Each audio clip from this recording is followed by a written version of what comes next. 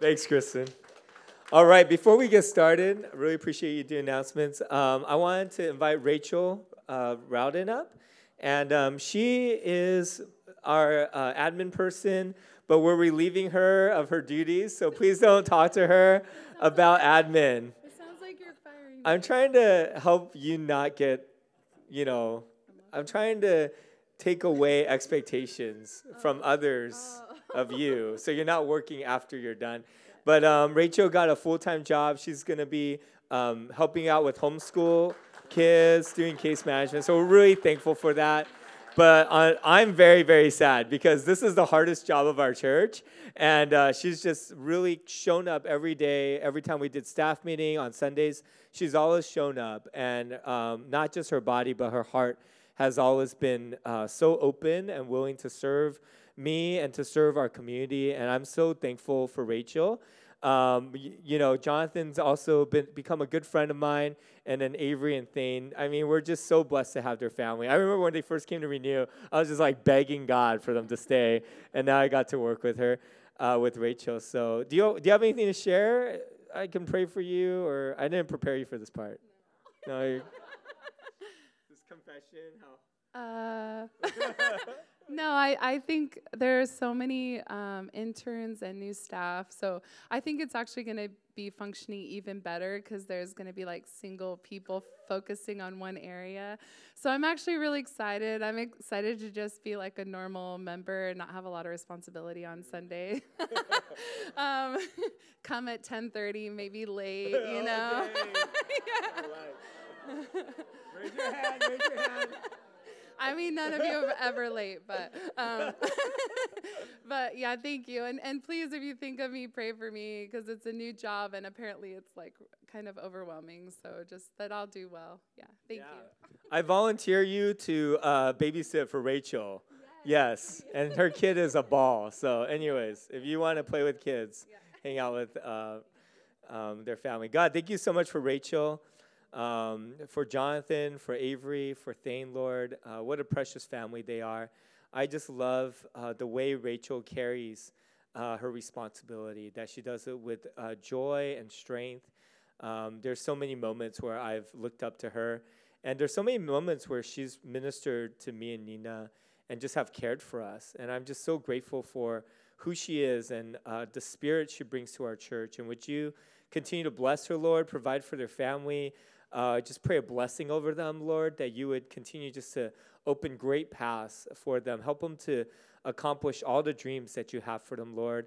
And we're just so grateful to have to just be in fellowship with them, Lord. And even though she's not doing admin for us, I'm so grateful to have her as a sister, to do Bible study with her, and to have a friend. And would you continue to bless them all the ways that they've blessed us, Lord. Would you pour back into their life? In Jesus' name, amen. Lauren got you flowers. I texted her. Thank you, Lauren. Thanks, Lauren. Yeah. God bless. Good to see you. Okay, awkward. Okay, I'll work on that part. We'll practice that.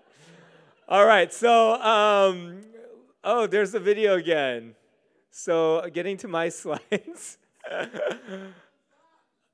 Here we go. We're done. We got this. All right. So we're in Matthew, and we try to intro our time together with a question. And so if you're here for a first time, we really love being able to interact and pray for each other. I know it's a weird Sunday thing. And so if you guys could just break off into groups of 2s and 3s, make sure, you look around and meet someone for the first time. But what is the weightiest thing that you are or were in charge of, like a responsibility that was really heavy? When we were doing children's ministry, Philip talked about putting a car together for one of his clubs. And he's like, if I misconnected some valves, it could just break down and hurt the driver. Faith was talking about being a lifeguard and how deep that responsibility is as they're watching kids swim and trying to drown each other, right? So what is something heavy that you've had to hold, whether for your family, for your workplace, for the church? We'll spend a few minutes on this question, and then I'll come back and we'll tackle the passage together. All right, look for a person or two to share with.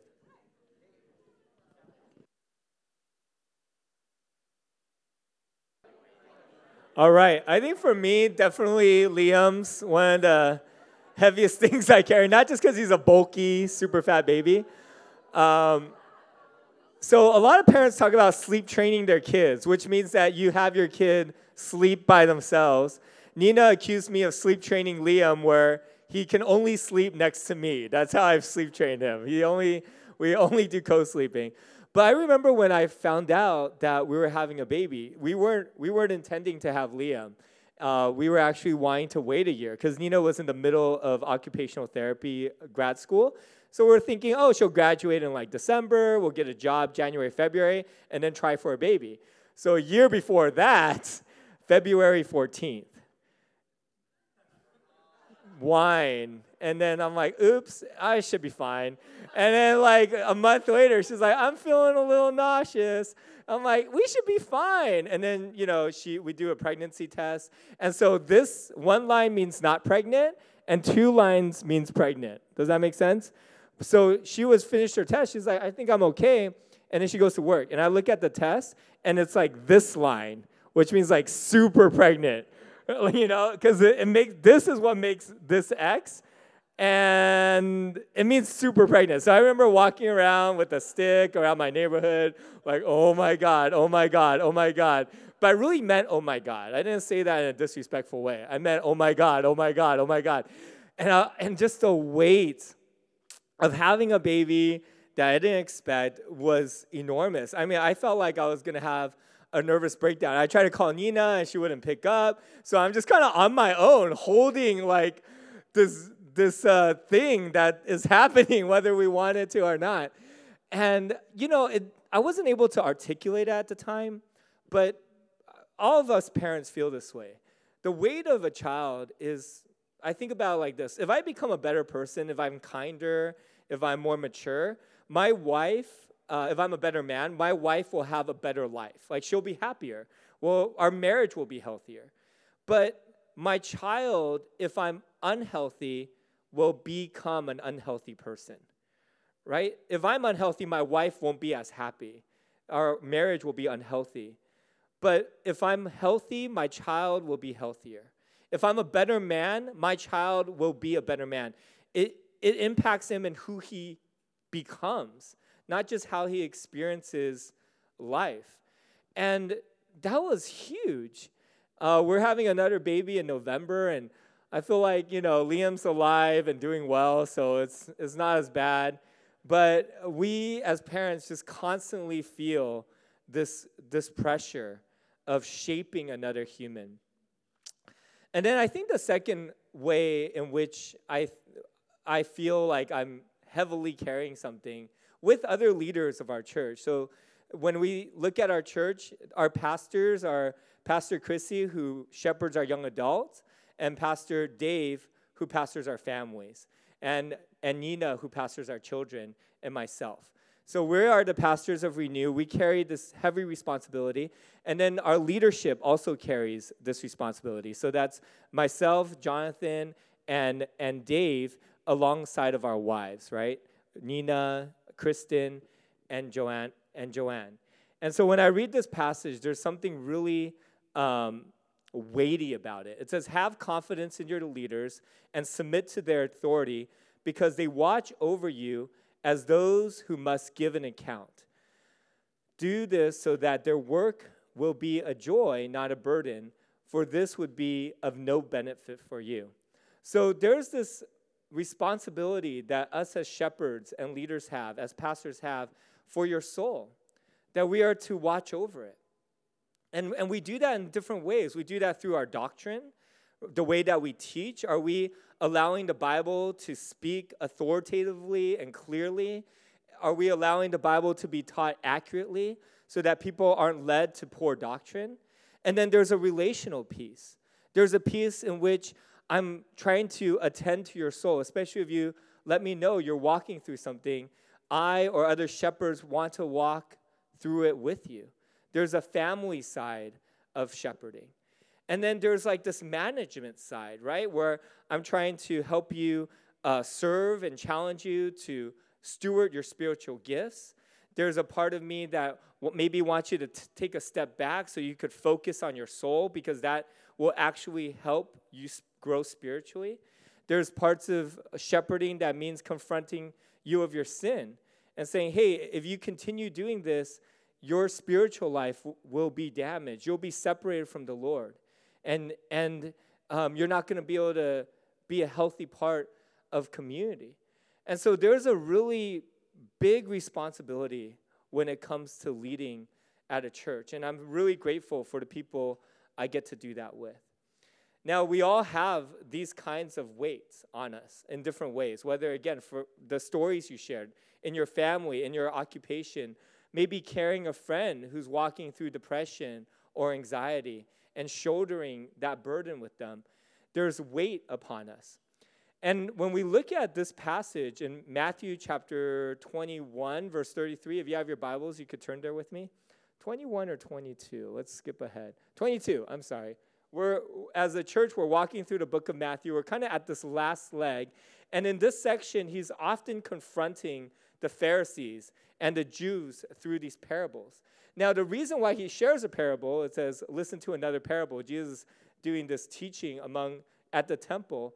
He uses parables because he's talking to a mixed audience. When he speaks to his disciples, he's very clear, he's precise, he's direct. If you think about the Sermon on the Mount, he gives exactly his expectation for kingdom life, what it means to forgive, what it means to carry the Beatitudes in your heart, the way that you pray in private versus praying in public. He's very clear.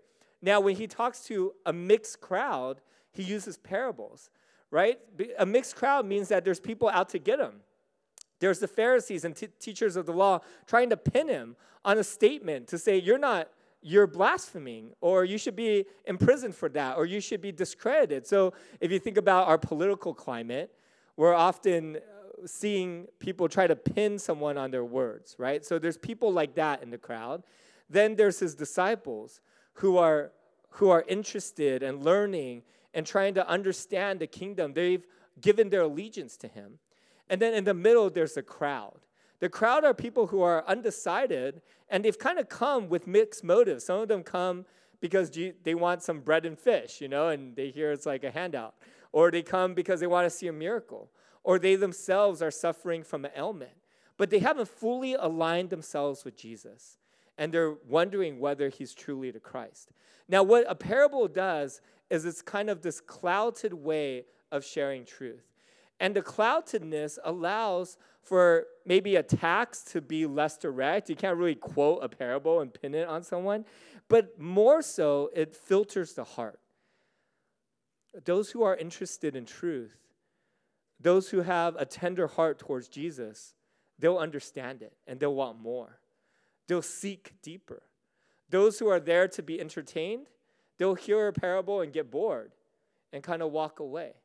So it's this filter for the crowd, for those who want to be disciples versus those who want to be entertained versus those who want to attack Jesus. Now, this parable is really amazing because it sums up, in many ways, all of Jewish history, this transition with Christ into what we're doing now as a church. It's like this short little parable is putting together really the kingdom of God in Jewish history all the way to the church. Let's read this together. Or let me read it to you. I'm a bad reader. If we try to read it together, it's not going to be pretty. Listen to another parable. There is a landowner who planted a vineyard. He put up a wall around it, dug a wine press in it, and built a watchtower. Then he rented the vineyard to some farmers and moved to another place. When the harvest time approached, he set his servants to the tenants to collect his fruit. The tenants seized his servants. They beat one, killed another, and stoned a third. Then he sent other servants to them, more than the first time, and the tenants treated them the same way. Last of all, he sent his son to them. They will respect my son, he said. But when the tenants saw the son, they said to each other, this is the heir. Come, let's kill him and take his inheritance. So they took him and threw him out of the vineyard and killed him. Therefore, the owner of the vineyard comes. What will he do to those tenants? He will bring those wretch to a wretched end, they replied, and he will rent the vineyard to other tenants who will give him his share of the crop at harvest time. So this is a pretty easy parable to understand. There's an owner who made like an amazing vineyard, right? All the bells and whistles. If you ever wanted to purchase a vineyard, it would look like this. It has an outer wall to protect from animals. It has a wine press to process the grapes. It has a watchtower to defend that property to see for a distance. And then he rents them out to tenants who, instead of seeing themselves as stewards of the vineyard, takes unlawful ownership of it. And as the owner's sending different servants to collect his fair share of the crops, they were beaten, they were killed. He sends his son, they do the same thing to him. And then he asks the people in the crowd, what do you think the owner will do? And they basically said, he's going to come and dismantle the tenants, drive them out, maybe kill them, probably for killing his son, and then find rightful tenants to take their place. So what is this passage about? The vineyard is the kingdom of God, and in many ways represents Israel's stewardship of it. But the kingdom of God has taken form in lots of different ways. So we have Eden as God's kingdom, the perfect kingdom, where you had everything you wanted to eat, where you had a specific purpose, where your body didn't break down. It was called the pleasure of God, right? When you resided in Eden, you experienced the perfect kingdom of God. He ruled and reigned, and everyone was blessed. We had perfect relationships with one another. So Adam and Eve were naked because there was a sense that they wouldn't hurt each other, that they could be vulnerable, that they could be completely open. And once sin happened, they put on clothes because now we hurt each other. Now we take advantage of each other. Now there's distance between who I am and who you really are. And so when sin enters the world, it disrupts this perfect kingdom where God rules. But God is always after building his kingdom with his people. And so we have his promise to Abraham, how out of his line, out of his lineage, he will create a nation, and he will have this nation bless other nations. Then he has sons, and they have sons, and they end up in Egypt through, the Technicolor Dreamcoat of Joseph, right? Remember that? He goes and he helps out a Pharaoh, but then the other Pharaoh forgets about him. But Israel's increasing in numbers by the thousands, but they're just slaves. Until God delivers them from Egypt, he puts them on Mount Sinai, and he makes a group of slaves his citizens. He gives them a law to rule them, and he himself is their king and their God. And then he gives them a land to rule. He gives them Canaan. So now the kingdom of God, kind of like Eden, has a specific land that is occupied, where you can point to a place on the map and you can say, God's kingdom is here. He rules here. The temple is here. His people are here. Isn't that a cool thing? I wish we still had that in some ways, right? I wish we could be like, oh, if you travel to that country, you could visit God's kingdom. He's chilling there. He's ruling there. His people are there. Wouldn't that be awesome? And that's what it looked like. God resided in his temple when they were worshiping and doing things the right way. There was a time where his presence came so thickly that everyone hit their knees. And it says the old men were weeping and the young men were dancing. You could approach the temple and feel the very presence of God. And then the people were ruled justly. It didn't matter where you were in the social class. There was justice for you. If you were indebted and you couldn't make ends meet, in 7 years your debts would be erased and you could be free again. If you were an immigrant, there was food left on the field for you to harvest. And God told his people, remember you were once immigrants in a foreign land. Treat them how I have treated you, how you wanted to be treated. And so there was justice for everyone. And people were treated well. And they were so different from other nations. And then also they were prosperous. When Solomon ruled, there was like silver on the ground. And they're like, it's just silver. No one does that in the ancient world, right? It's like being that guy that's so rich that you dropped a $100 bill and you're like, it's not worth my time to pick up. It's like that life, you know? Israel was living that life where they had plenty. And also their armies were invincible. And it didn't matter what the ratios were and who they were standing against. When God was with them, when they were doing it right, when God was reigning Israel, they had nothing to be afraid of. They came at armies with a torch and a trumpet, right? Other times the sun stood still. They knew that God was winning their battles for them. When they were about to enter Canaan, Gabriel himself showed up and talked to Joshua. And Joshua said, are you for us or are you against us? And he's probably scared because Gabriel's an archangel, right? And Gabriel's like, I'm for the Lord. But the Lord is with you, right?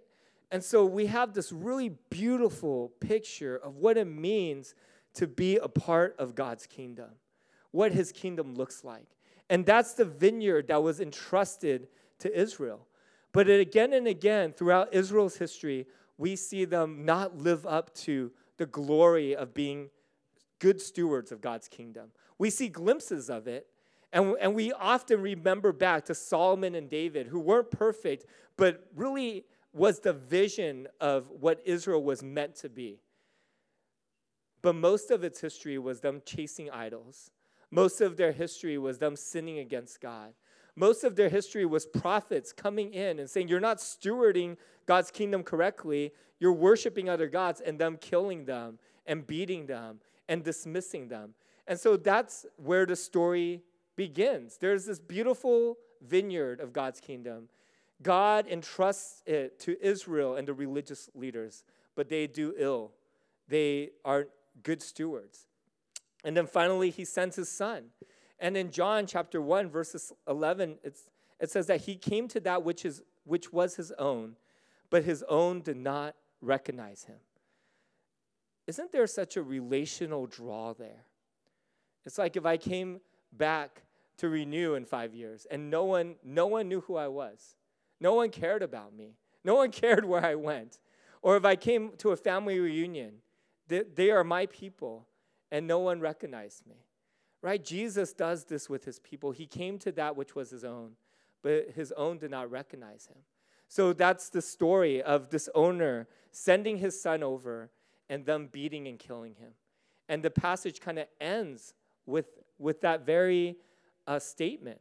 Jesus says to them, have you not read in the scriptures, the stone the builders rejected became the cornerstone.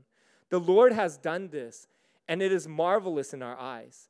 Anyone who falls on the stone will be broken to pieces, and anyone whom it falls, it will be crushed.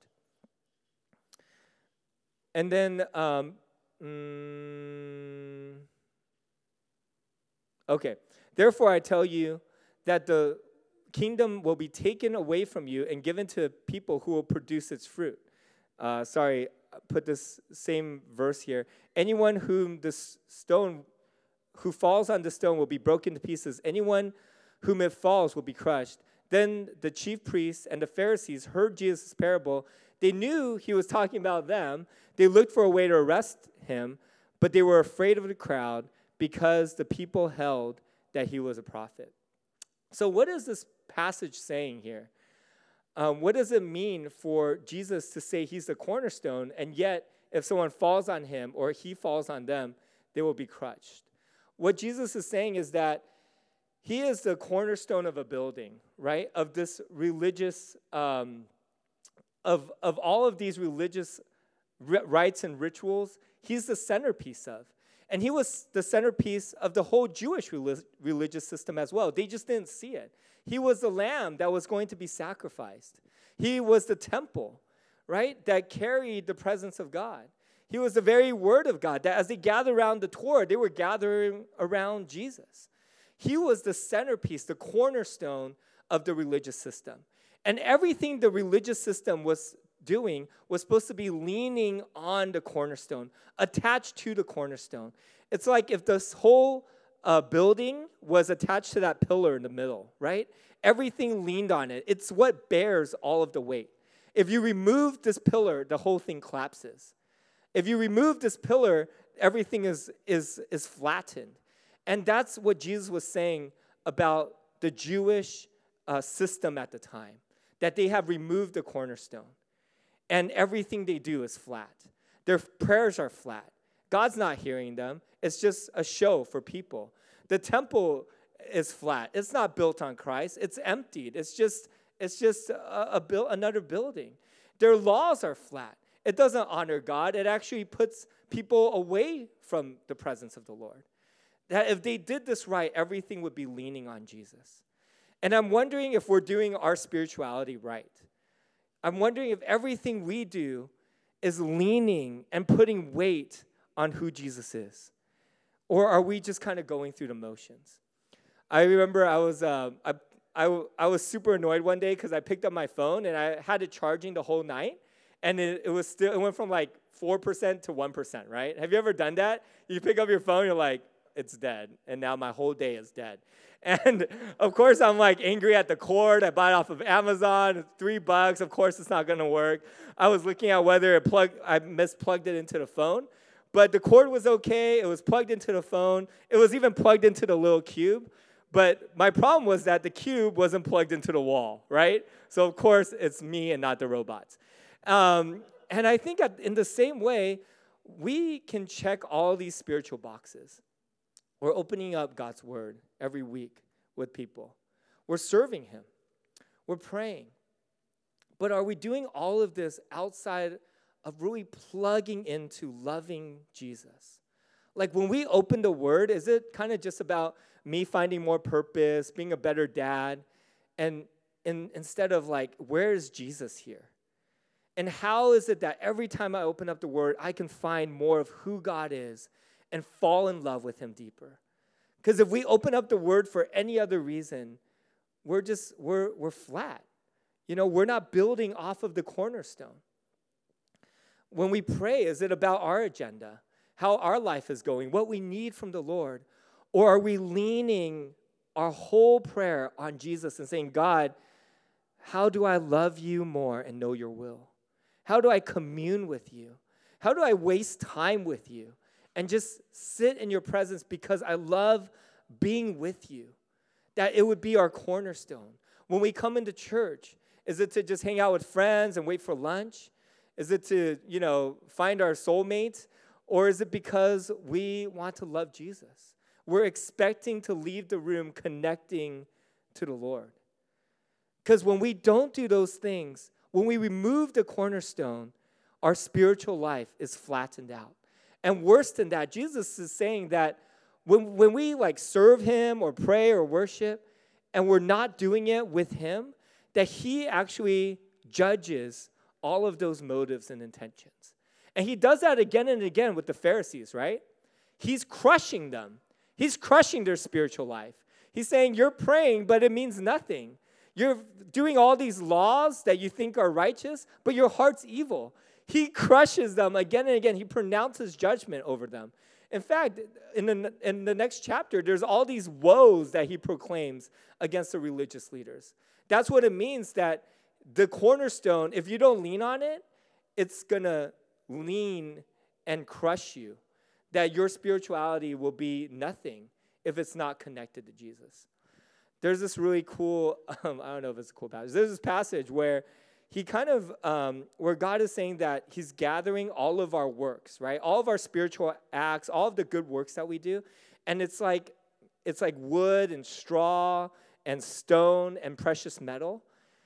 And then when I hung out with that foster kid, it's in there. Me preaching today is in there, right? You being nice to your friend, it's in there. All the good works that you do. If you've ever watched A Good Place, all the good works, right? Put in a pile, and then it's a bonfire. God lights it up.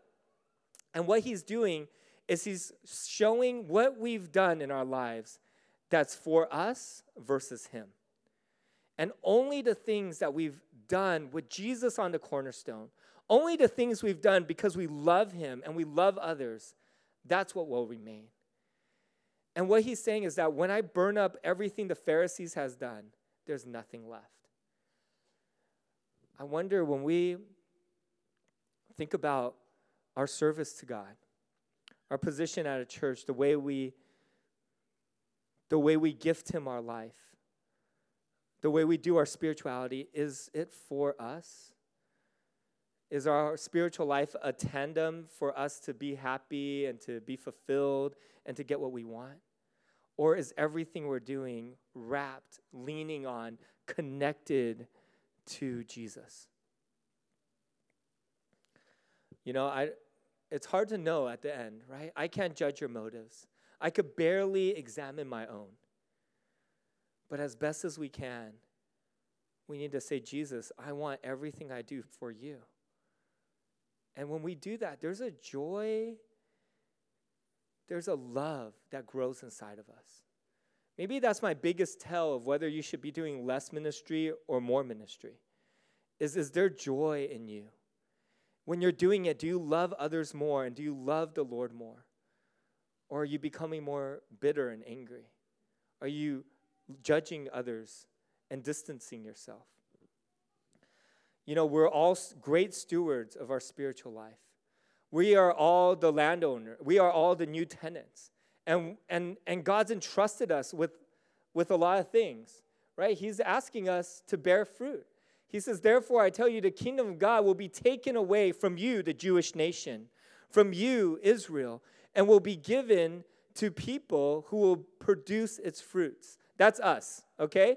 That's us and all the big Christian church around the world. And I think about the ways that we, over 2,000 years, has produced fruit. That when Jesus told his disciples to go to all the nations and to make disciples, generations of Christians were faithful to doing that. 2,000 years of Christians were faithful in doing that. When you look at other religions, they're concentrated, right? 80 to 90% of Islam, the green, is in the Middle East. 80 to 90% of Buddhism is in Southeast Asia. 80 to 90% of Hinduism resides in India and some South Asian countries. 80% and 90% of Judaism is in Israel. But we see that the disciples of Christ take God's kingdom, and instead of it being like Israel with boundaries and barriers, it becomes a kingdom of hearts, right? It resides inside of us. And wherever we go, the kingdom of God is. And we've gone all around the world, and then we've regathered at these things called churches. And God commands us to do that. He says you can't grow and be effective in serving my kingdom unless you're a part of a church. Most of the New Testament scripture is addressing churches and how to do church well. So we come together, and we as individuals are a part of his kingdom, but we as a community are to be like Israel, right? Or to be like Eden, where we are ambassadors. We are kind of home here. I remember I went to Singapore, and I wasn't home because I'm American. I'm American through and through, right? And I go there, and I'm in theology class, and I ask questions, and people are like, oh, you don't ask questions. When you ask questions, it means the teacher didn't communicate correctly or he's wrong. Those are two things that they assume when you ask a question. Me and my friend was too loud at a bus. Someone wanted to report us, right? I just didn't fit in. I didn't know how to be Singaporean because I'm American. I carry my American values, as obnoxious as they are, everywhere I go. I come back a year later. I'm sitting at customs. This worker's trying to get everyone to be in a single file line and not have any gaps. And like everyone complains about it, right? Under their breath or out loud. And I'm like, I'm home again. I'm home. So good. So good to be home. I wonder if we feel like foreigners until we come together. That there's a part of us when we're in the world where we're like, I'm here as an ambassador. I'm here kind of traveling to a foreign country where people talk about women differently than I do. People talk about marriage with a different lens, right? People have different work ethics here. Their language is different. How they find fulfillment is different, and that's okay. I'm called to be with them. But why we gather together is because we get to be home here. It's not a perfect home. It's not a kingdom home, but it is home. And we share our values. We share how the Lord has called us to live, what he's called us to do. and we do it together, God's given us a really heavy task to be his kingdom, his body on this earth, and then to bless the people around us through his body as well. You know, I went to 3 different colleges the last 2 weeks to preach, and I've been promoting Renew. And I said, you know, this is our church calendar. Isn't it cool that on Mondays we take care of kids who have suffered domestic violence? On Tuesday, we mentor at-risk youth.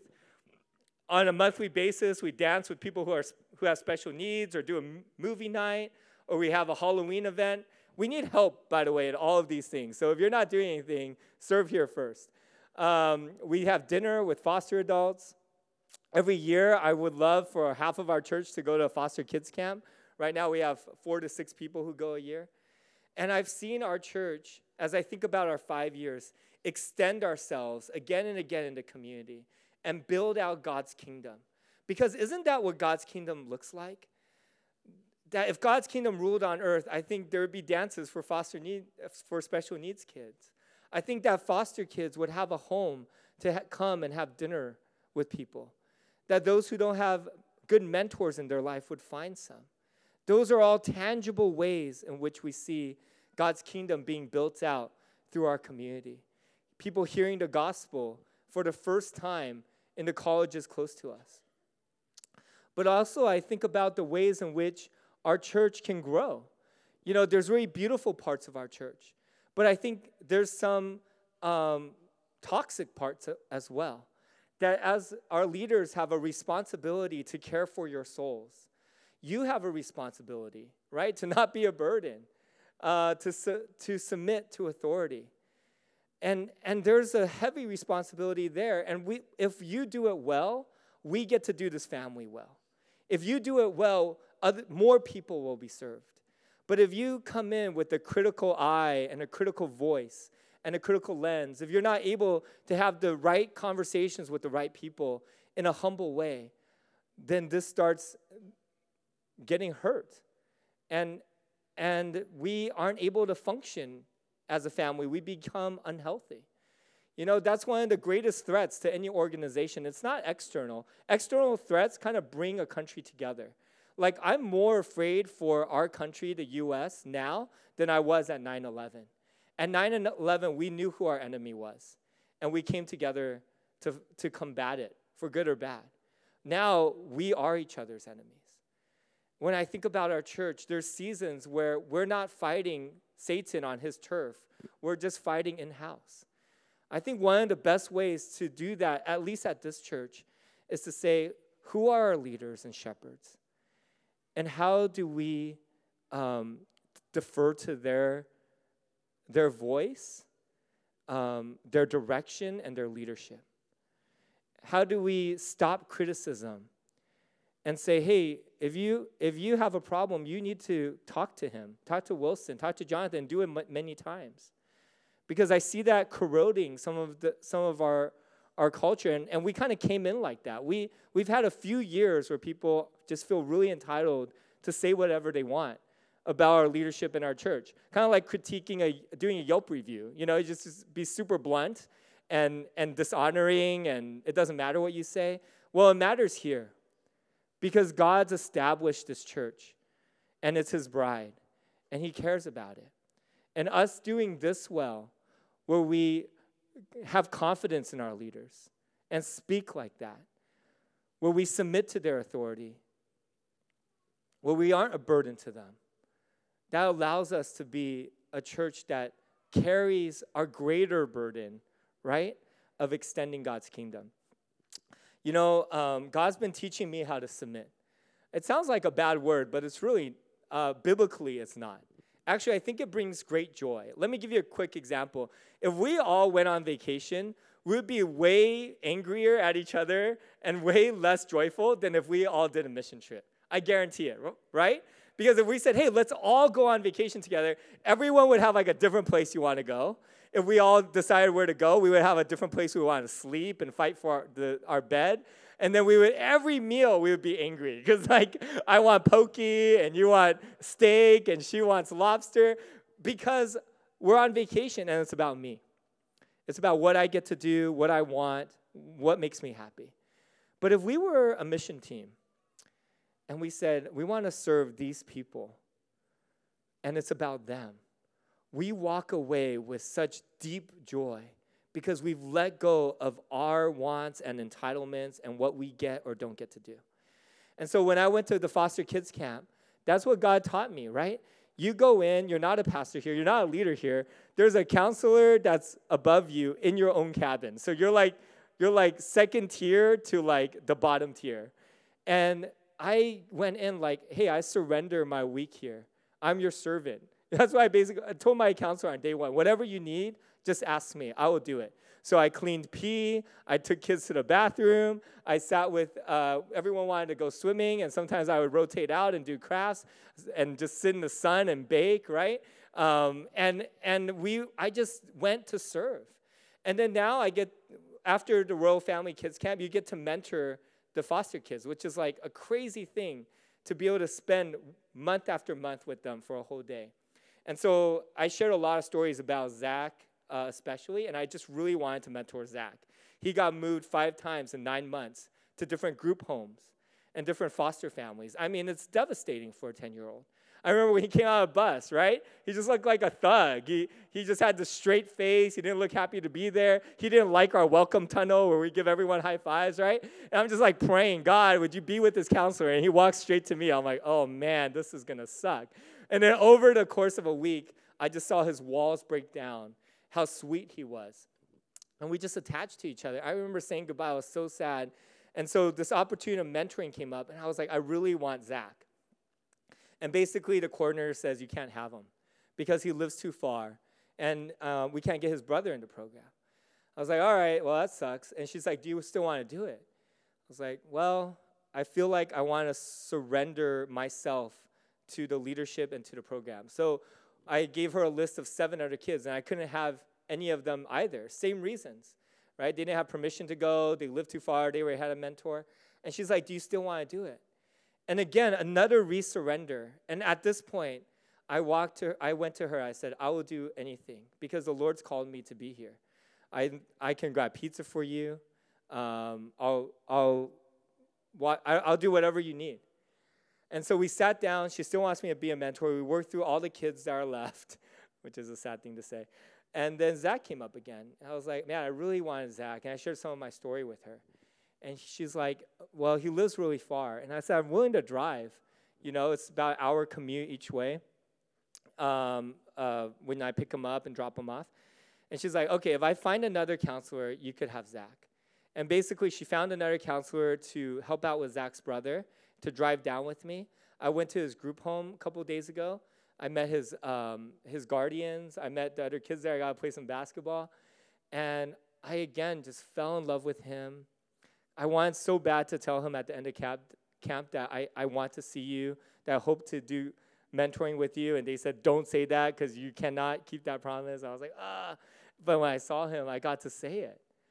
And the first meeting we have, by the way, it's not Nina's birthday, poor thing. Sorry, babe.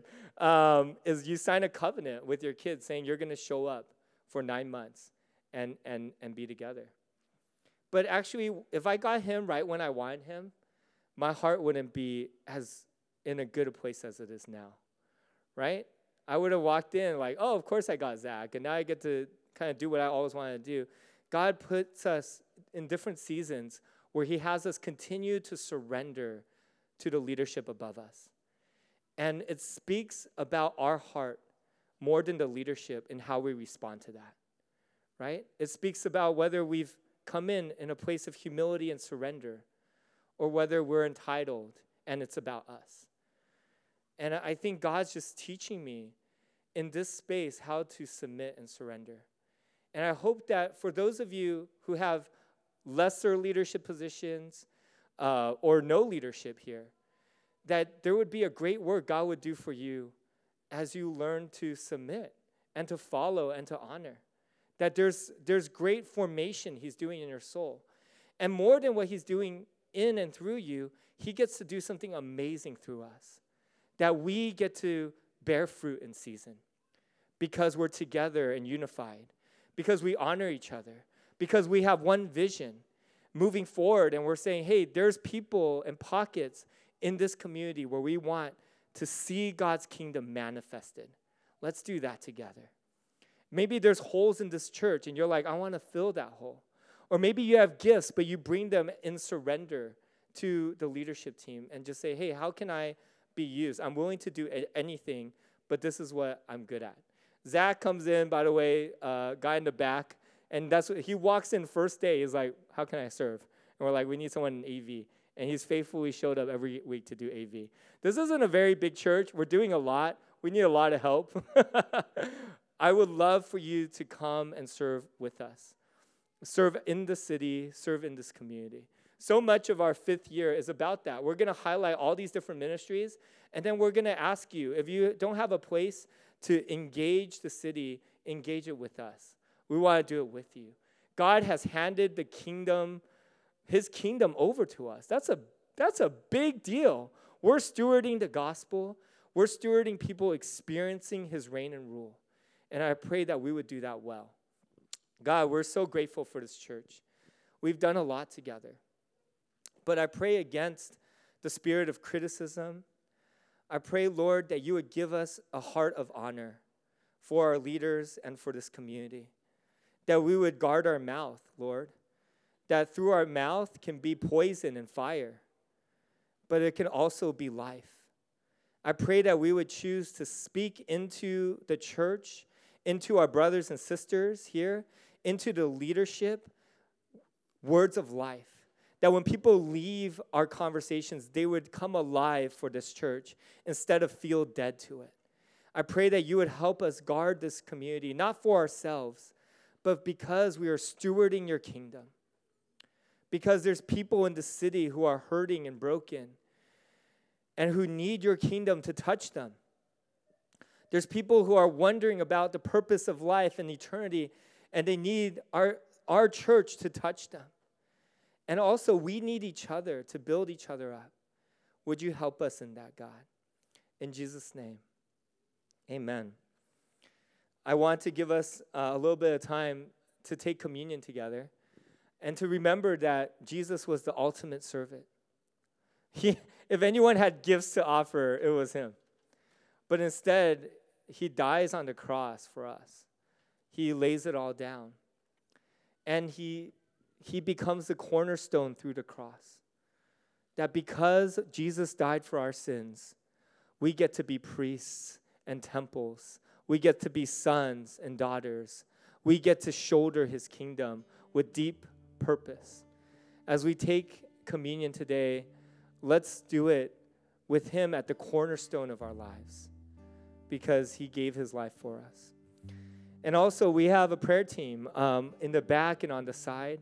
And it's an amazing thing to be prayed for. We have our best leaders do it because our goal is to gift you with a word from the Lord this morning, to pray for the thing that you're holding the heaviest in your heart. And we all have something that we brought, right, this morning that's been difficult. And I'm always feeling like, why aren't there 30 people lined up for prayer? Because there's 100 people in here who need it. And so me and the Changs, the Jungs, the Whitmores, we would love to pray for you and to share a word from the Lord with you this morning for your heart. Let's stand together for communion and prayer.